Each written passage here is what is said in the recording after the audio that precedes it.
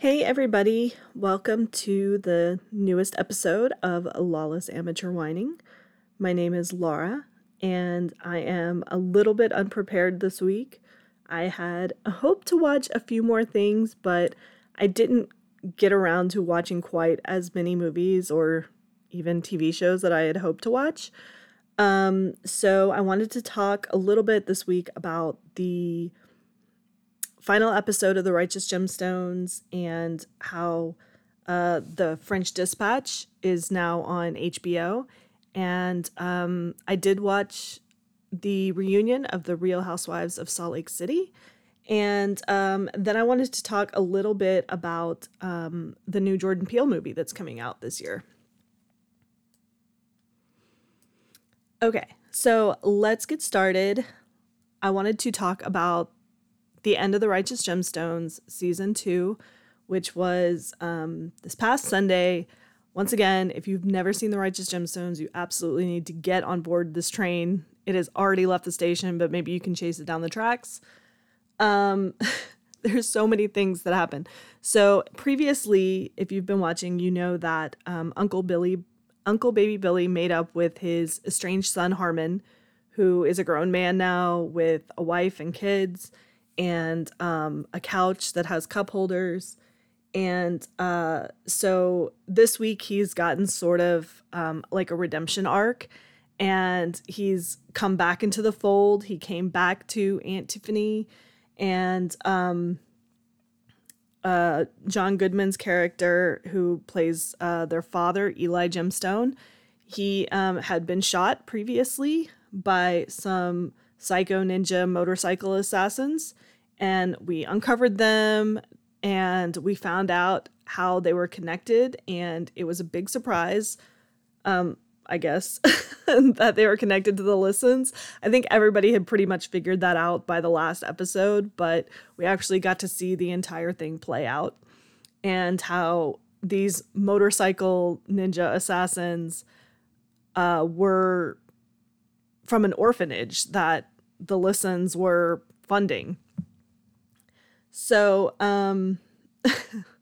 so Eli told Jesse, who is Danny McBride's character, that he was going to fund this new hotel project with the Listens, and they went down to Florida and did, I guess, a groundbreaking with Joe Jonas, the Joe Jonas.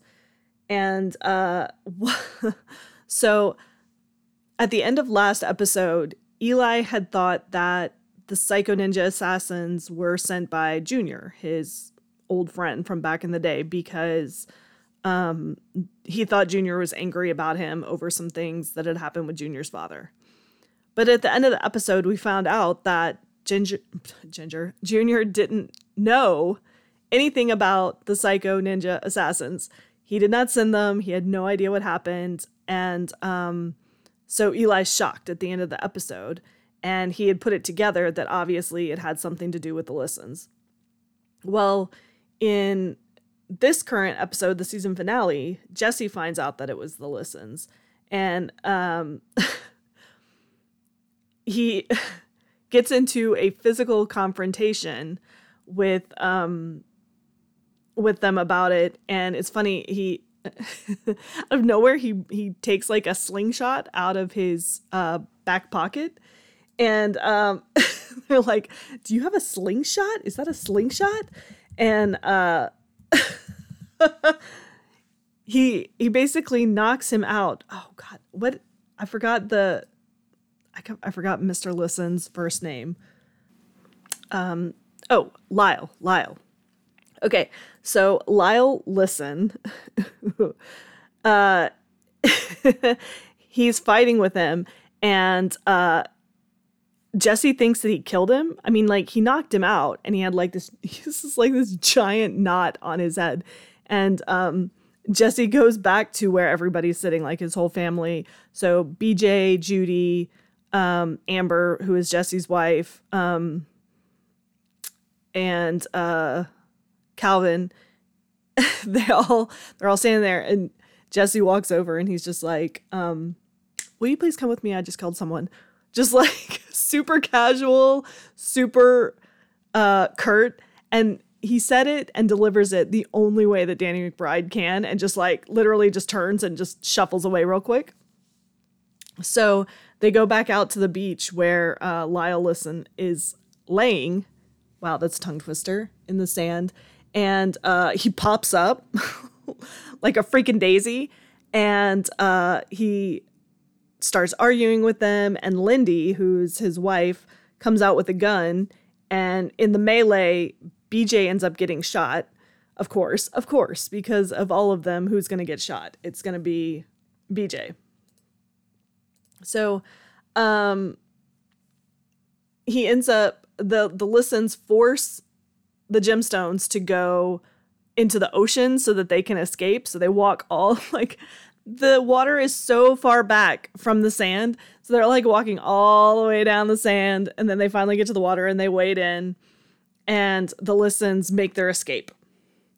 And during all of this time, all these crazy things are going on. So Aunt Tiffany goes into labor, and they're on a beach. There's nothing around them. They're in the middle of nowhere. They had just broken ground on a hotel, but they're just like in wilderness beach area. So she thinks she has to go to the bathroom, and she runs to what's only there, which is a porta potty, and realizes that she's in labor, and the baby falls into the porta potty. So Uncle Baby Billy has to go and save his porta potty baby. Like, pull this thing out, and like he's pulling it up by the cord, and the cord breaks. So then he has to like reach all the way down in there, like really get down into the shit, and he pulls the baby out. And I don't know if they ever mentioned the name. I don't think they mentioned his name in the episode, but they drive off, in Uncle Baby Billy's sports car. It's him, Tiffany, and the baby. No car seat, just holding the baby, at the end of the episode. And you sort of think it's over, but then you find out that the Listens escape to Alaska, and you see they're in like a cabin sort of in the middle of nowhere, and I think they're watching Young Guns. Don't hold me to that, but I think that's the movie that they're watching, where like a guy pops out of like a trunk or like a box, like a big wooden box, okay? And he starts shooting everybody. So they're watching this movie. Well, then all of a sudden you hear a noise, and it's the Psycho Ninja assassins, but they're on snowmobiles. So now they're not motorcycle assassins, they're snowmobile assassins. And they come blazing up to the house in Alaska, and the Listens get like all their guns out, and, we're going to do this. We can do this. God is behind us or whatever. And then you hear like a crash. Like Lyle had put Lindy in like a wooden trunk and like threw her off the balcony. So she lands like bam on the ground, and the box like breaks, and she can't barely stand up. I mean, obviously you'd be incredibly injured if you did that. And she can barely walk, but she realizes like, okay, this was a bad idea, and she tries to escape, and they assassinate her. So Lyle sees all of this and runs out the back door and takes off running. He's just like in his underwear basically. And you see him the next morning, and the wolves had, I guess, surrounded him, but he wasn't shot. He was just sort of Jack Torranced in the middle of this, I'm assuming it's a lake. And so he's like frozen solid, in one of those like defensive postures. And then you see like wolves slowly approaching him. So I enjoyed that little Shining reference. I appreciate that. I love those little movie references that get thrown in. I liked the wrap up of the season. I mean, they really wrapped everything up with a sweet little bow. They gave BJ a little bit of like family therapy before he got shot. The rest of the family was actually being nice to him and like bargaining for his life, and he just it was what he was looking for the whole season, was acceptance by the family. Aunt Tiffany and Uncle Baby Billy are still together. You saw a glimpse of Harmon at the Gemstones Church with his family. Everything seemed to be great. And then you see at the very end, the hotel that they were building with the Listens, which is called Zion. I think that's right. You see now, instead of the Listens Church, it's the Gemstones. So the Gemstones now own all of that hotel, and they're adding that to their repertoire of crazy things that they own. And Eli gave money to Junior to help do renovations in his wrestling gym or arena, whatever they call those things. So yeah, it was great. Then I watched The Real Housewives of Salt Lake City. I know it's cheesy to watch Real Housewives shows. I don't care. I enjoy them. It's just sort of mindless fun. And each city is so different, and you get attached to different people on the shows. There was just so much drama that played out this year. It's crazy to me that out of all the drama that happened, they continually focus just on Heather and Whitney feuding with Lisa for some reason. Like, we don't talk about the fact that one of the cast members has a huge trial coming up for potentially defrauding elderly people out of money. Or the fact that one of them is an alleged cult leader. I mean, what? How come we don't get to talk about this stuff on TV? I don't understand. I mean, they put their lives on TV and now we can't talk about it.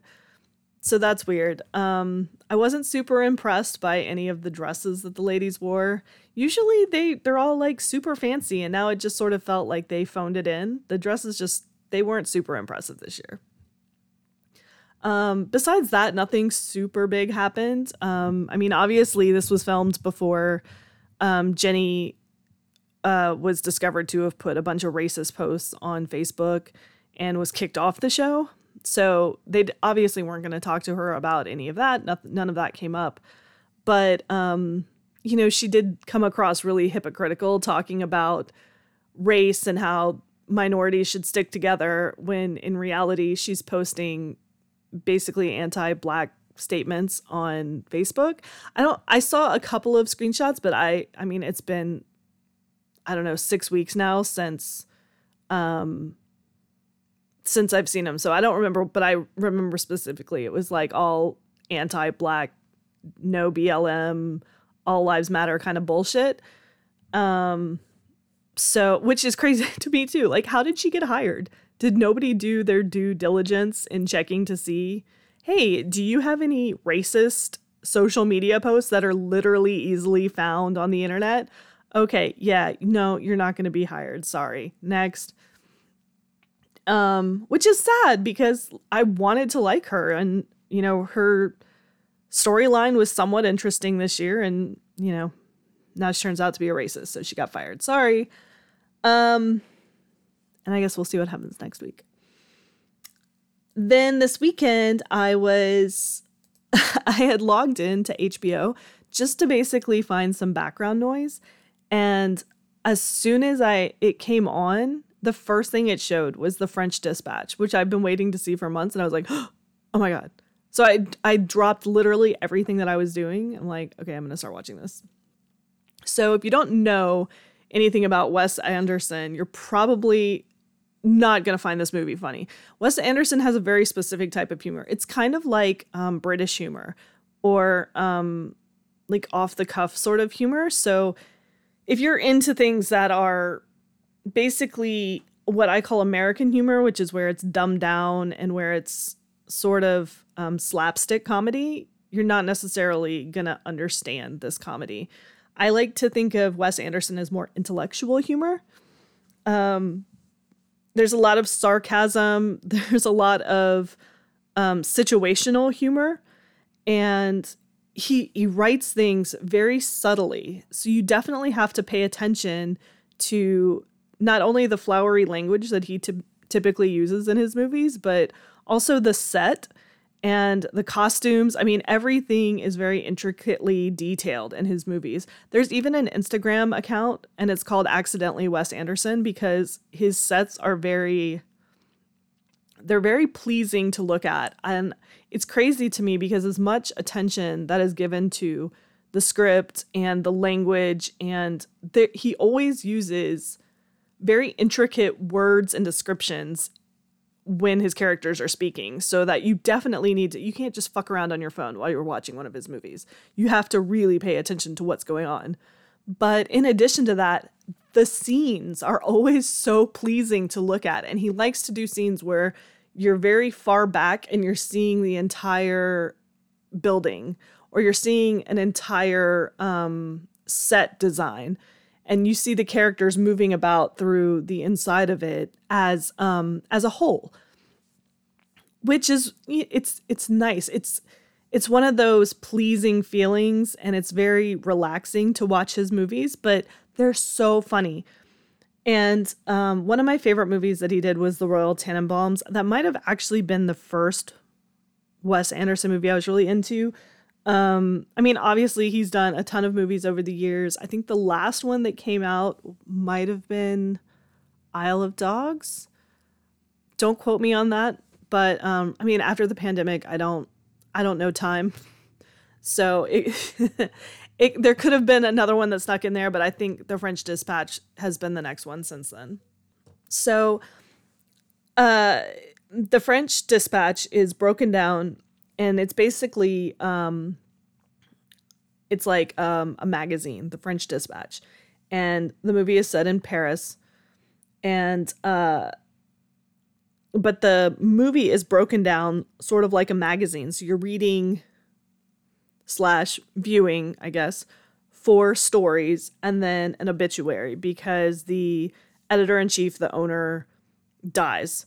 So at the beginning of the film, which is narrated by Angelica Houston, you're told that this is what you're about to watch.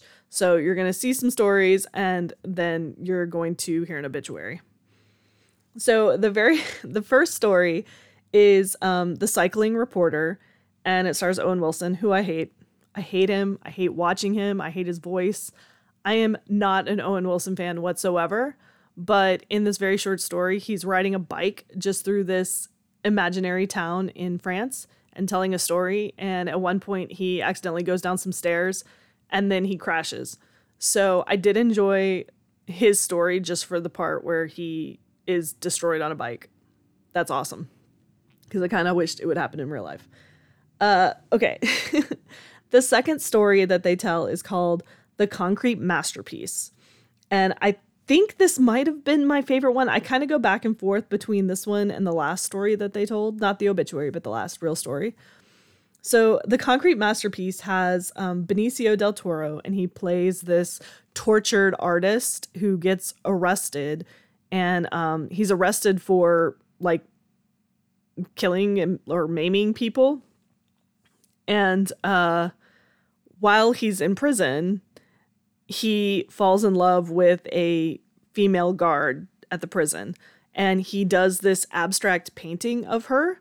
So it's like this beautiful red abstract painting.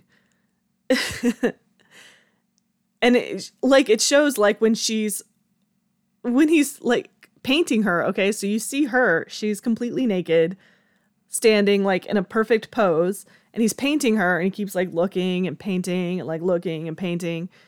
And this goes on, and then, they're done and they leave, and then you look at the painting and it's just sort of like red splotches on a canvas. Well, Adrian Brody happens to also be a prisoner.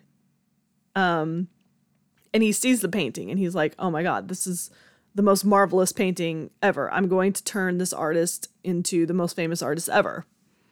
So he buys the painting, and he like gets all these people to like be hyped up about this great tortured artist in prison, blah, blah, blah. And this entire story that I'm telling is being told in the movie by Tilda Swinton's character. And she used to work for this art collector who's played by Meg from the movie Twister. If you remember, if you remember Aunt Meg, who had the cows. Did you see my cows out front? No. So she plays this elderly lady who is an art collector, and Tilda Swinton's, I guess, like her assistant. And so this story is being told through Tilda Swinton's eyes. And okay, so Adrian Brody gets out of prison because he just had something sort of small that he was in prison for, like tax evasion, right? And he tells Benicio del Toro's character, like, you need to create something huge. We're going to do something huge, and we're going to sneak all these art collectors in, and we're going to have like the biggest sale ever, you know, like we're going to blow up the art world. So there's like all this lead up and hype, and they get back to the prison. So Adrian Brody's character and his two uncles, right? They sneak all of these fancy art people into the prison. They have to like bribe all of the guards to get them to let them in. They come in and Benicio del Toro did not paint canvas paintings. He painted like these giant wall pieces onto the concrete in the prison. Like it's literally on the walls of the prison. And Adrian Brody is so mad because he's like, what am I supposed to do with this? Like, I can't take this anywhere. I can't sell this. And a huge fight breaks out in the prison.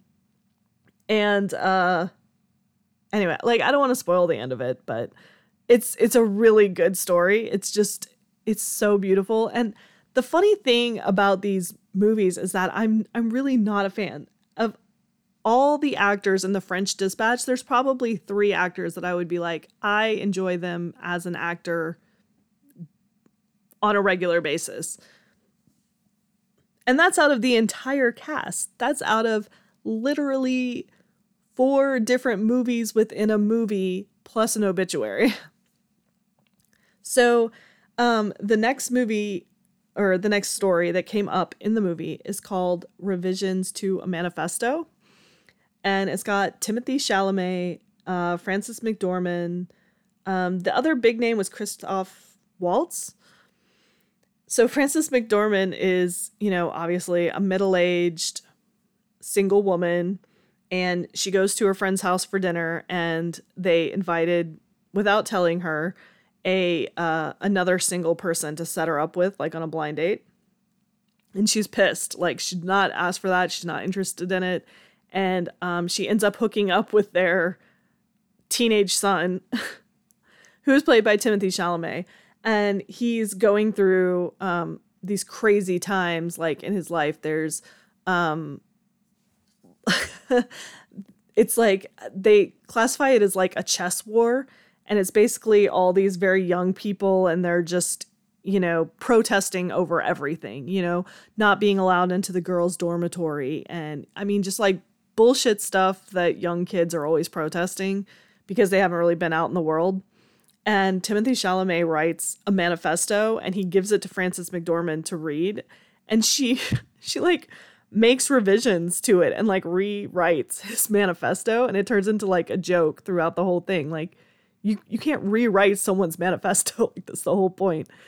And so I that one I was not as, the story I wasn't as into. I'm not super into all of the actors in the movie, and it was a little difficult for me to follow at first. Like, I had to watch it and then sort of like reflect back onto it. Like, wait, what did I just watch? But if you're a Timothée Chalamet fan, then you would probably be obsessed with it. There's a part where he's shirtless and he talks about how he's shy about his new muscles, and it's adorable because he's like, I don't know, 20 years old or something. And then the last full story that they tell is the private dining room of the police commissioner. And that's told, so it's Jeffrey Wright is the writer, and he, in the magazine, he writes stories about food and wine, I guess, right?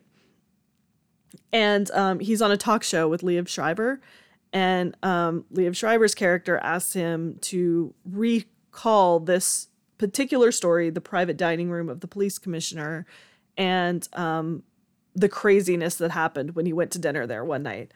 So he retells the story, and now that I'm saying it out loud, I think it was my favorite story, and I'm pretty glad it was the last one that they told instead of the first one.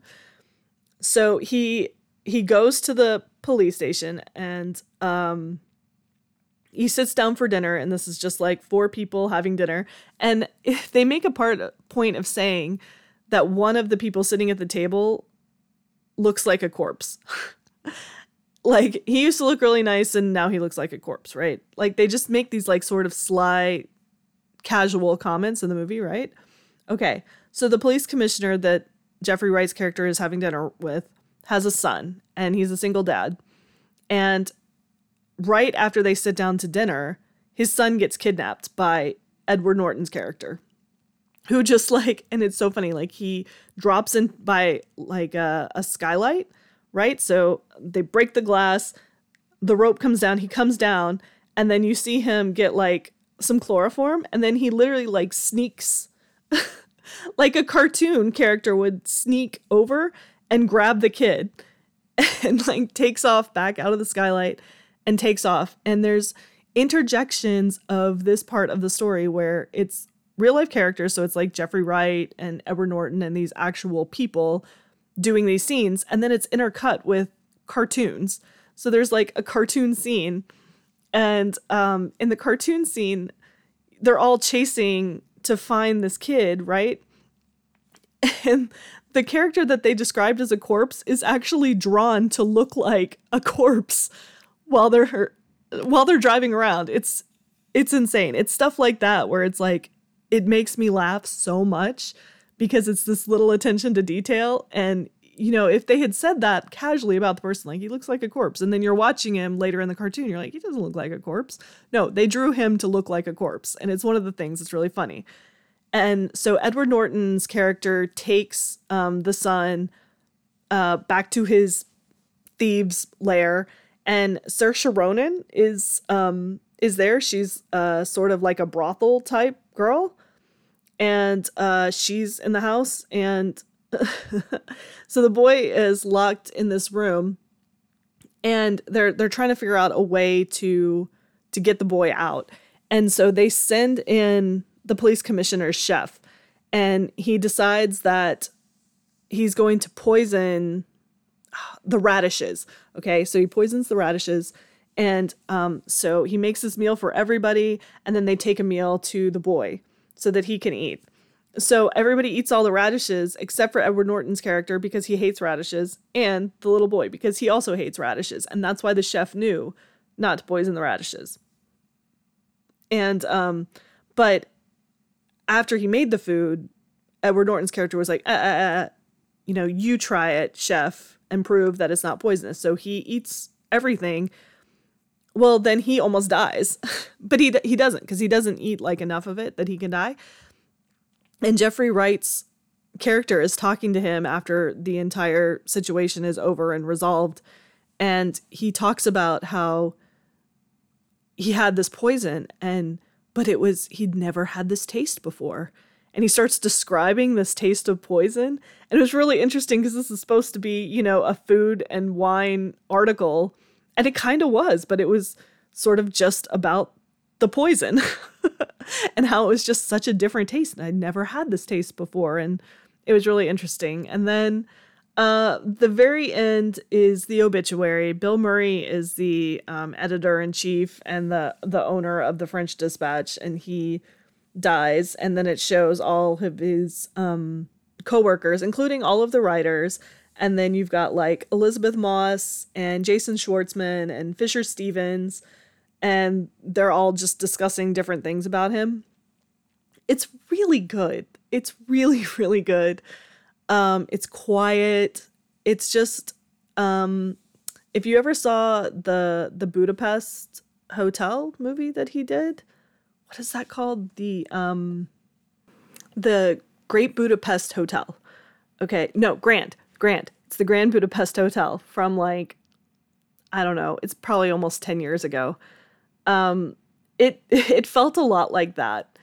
And his movies are always so great. I never understand why they don't win nearly as many awards as they're afforded, right? The Life Aquatic is probably one of his best movies. Moonrise Kingdom is really good. It's really sweet. Yeah. And I heard he's got another one coming out soon or filming soon. Maybe it's starting to film soon. So I'm excited to see that whenever it happens to come out. And then the last thing I was going to talk about. So I did not do my job and watch a bunch of things this weekend. It was a really busy weekend. It was really crazy. And I didn't get to sit down and like really seek things out like I typically do. So, I watched the trailer for the new Jordan Peele movie, which is called Nope. And I'm really excited about it. And it's funny, I've had a conversation with like, we'll say 5 different people in the last week. And I've asked them, they'll start talking to me about, oh, have you seen the new Doctor Strange trailer? And I'm like, obviously, I've seen it like 10 times. And I'm like, have you seen the Nope trailer? And they're like, no, what's that? Come on, it's the new Jordan Peele movie. I'm like, have you seen Get Out or Us? And they're like, no. What? How have you not seen Get Out or Us? They are so good. And I have no idea how people couldn't have seen these movies because they're so amazing. Jordan Peele wrote and produced and directed Get Out and Us, and now this new movie Nope that's going to be out this summer. And so for those of you who have not seen his movies, you have got to do yourself a favor and check them out. They are so well written. And that's something that it's not very common these days. I mean, most of the time when I watch movies, it's like they spent either too much on the cast or they spent too much on the action sequence scenes or whatever. And they didn't spend enough time developing an actual script that you could follow that sort of made sense, that actually told a story that sort of leaves you thinking about it afterwards. Most of the time, I feel like when I leave movies, I'm like, I would love to forget that I just had to watch this. So Get Out was from 2017. It's got Daniel Kaluuya, which kind of threw him into the limelight. He'd been an actor for multiple years. He's British and he's been on a lot of British TV. So he'd done British TV for like a decade. And then this, I feel like, was his first like really big starring movie role. And especially a movie that got popular in the United States. And it's about this guy, Chris, and he's a black guy, and he's dating a white woman, and she's going to bring him home to meet her family this weekend. And she tells him, you're the first black guy I ever dated, but it's totally fine. My parents aren't racist, blah, blah, blah. Of course she's going to say this. And so they go to the house, and it's like upstate New York. Her family's obviously rich, and but they have 2 people who work at the house who happen to be black. And things start slowly going awry over the weekend of them staying there. And it turns into this crazy, like, psychological, like, sci-fi type movie. And it's interesting, like, people classify it as a horror movie. I don't necessarily think it's a horror movie because, I mean, while it's got scary elements, it's very much more science fiction because it's talking about like basically implanting brains into other people and hypnotherapy and so anyways, but it's got this very Hitchcock feel to it where it's like you're not quite sure what's around the corner. And I really don't want to spoil it because I think it's definitely something that you need to like watch and like experience. But I was like, how does this guy not get more attention? Jordan Peele should be literally everywhere. He should be, instead of me just saying right now, like I just did, it's a lot like Hitchcock. We need to get to where we're like, wow, that's really like Jordan Peele because, and I think I said this in the first episode, either first episode or last episode, where I was saying that I felt like Rob Zombie really just kind of took Texas Chainsaw Massacre and just changed the name and some of the characters, and he made House of a Thousand Corpses. But Jordan Peele didn't do that. He didn't take anything. He really created this very original idea, what feels like an original idea. I mean, there's probably elements from other movies. I mean, it's not the first person to be like, we're going to move a brain to this person. I mean, everybody's seen Frankenstein, right? But to make it more updated for current times, to make it really fucking scary. And then, like a couple years after that, he did this movie called Us. And I didn't see Us until after I walked through the Universal Studios House of Horror Nights haunted house that they did for Us.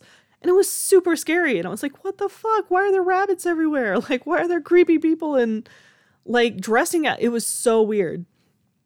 And so then I saw the movie. And it's got Lupita Nyong'o, who is an amazing actress, obviously. I think her first really big movie star role was 12 Years a Slave, I think was her first big role. And that really thrust her into the limelight as being, you know, just a flawless actress. But it's also got Winston Duke, who plays her husband, and you would know him from the Black Panther movie, if you've seen Black Panther, which you should because it's amazing. He plays the character M'Baku, who was the opposite tribe's leader, the one that they go to at the end for help. So Us is about a family of four, mom, dad, daughter, son, and they're going on vacation. And they're going back to this place that the mom, who's Lupita Nyong'o's character, had gone to as a kid. So as a kid, she went to with her parents to this boardwalk in California.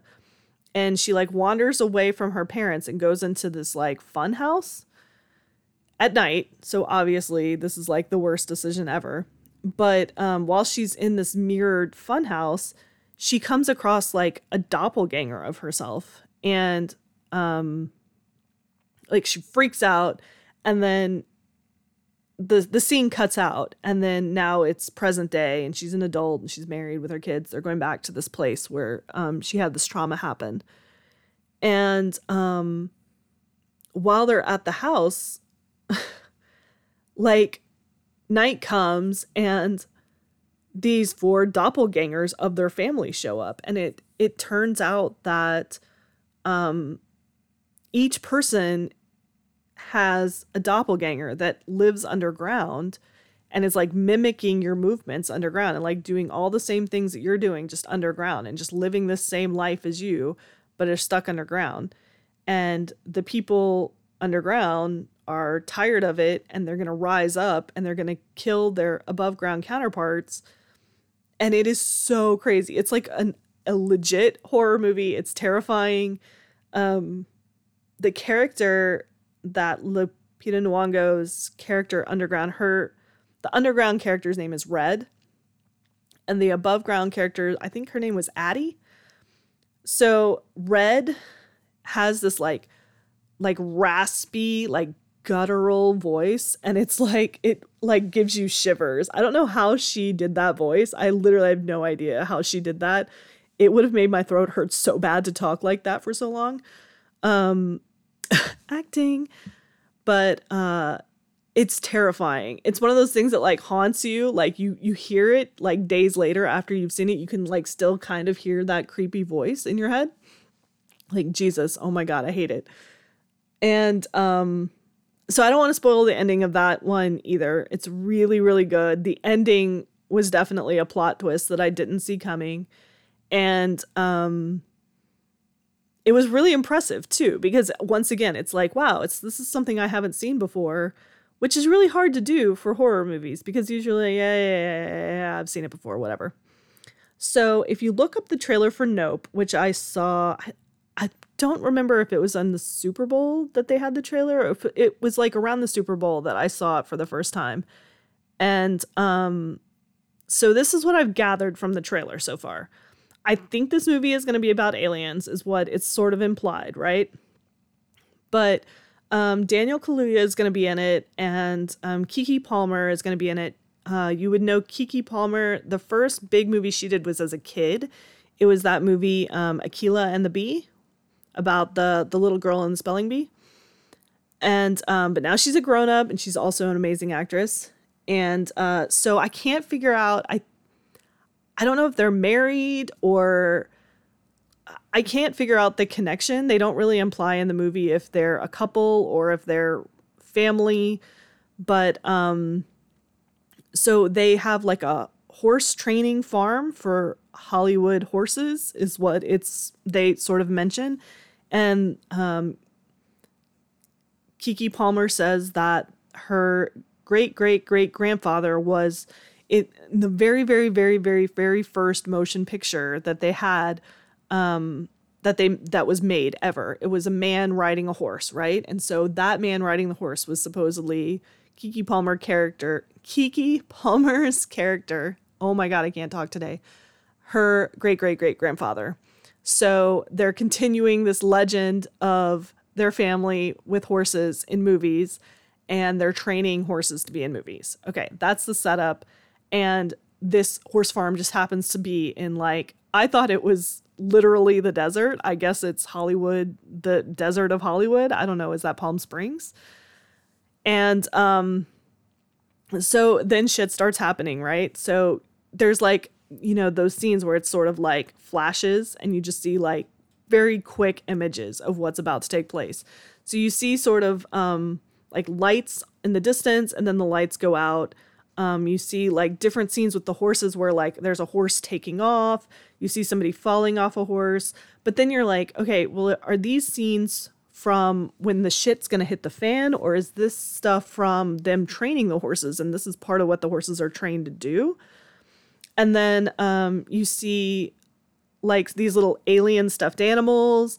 And then you see this big arena ring and this lady who's got this crazy burned face. I mean, like the very first time I saw the trailer, I thought it was an alien. I was like, ha!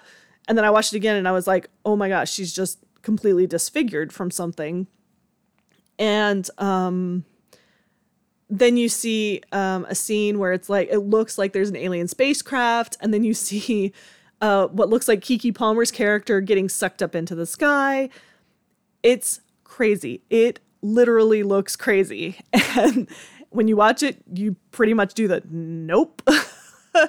And I love it. And I'm like, yep, I'm definitely going to see it. I'm really excited about it. But yeah, definitely check out Jordan Peele's movies, please. God, do yourself a favor.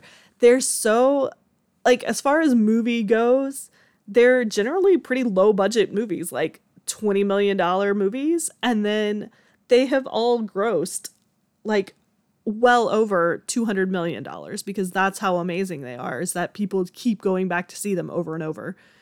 And I tried to look and see if any of them were any of them. Like, he's written other movies, but the only two that he like wrote, produced, and directed all together were Get Out and Us. And I looked to see if they're streaming on anything right now, but they're not. So you may have to pay like a whole $3 and watch it on Amazon, but I promise it's definitely worth it. And I guess that's about it, because I was really lazy and I didn't watch a whole lot of stuff this week. I turned on HBO last night, and all the Resident Evil movies, except the newest one, are all streaming on HBO. So if you really want to waste your life and watch some really shitty horror movies with really bad actors and really stupid plot lines and really dumb looking characters, definitely spend your time watching the Resident Evil movies. They're all pretty much exactly the same. You'll see Mila Jovovich naked at some point in the movie. She will do some weird, ridiculous action moves. Some guy will say some critically ridiculous line in the movie. Guns. There'll be weird dogs. It's like the Fast and the Furious movies.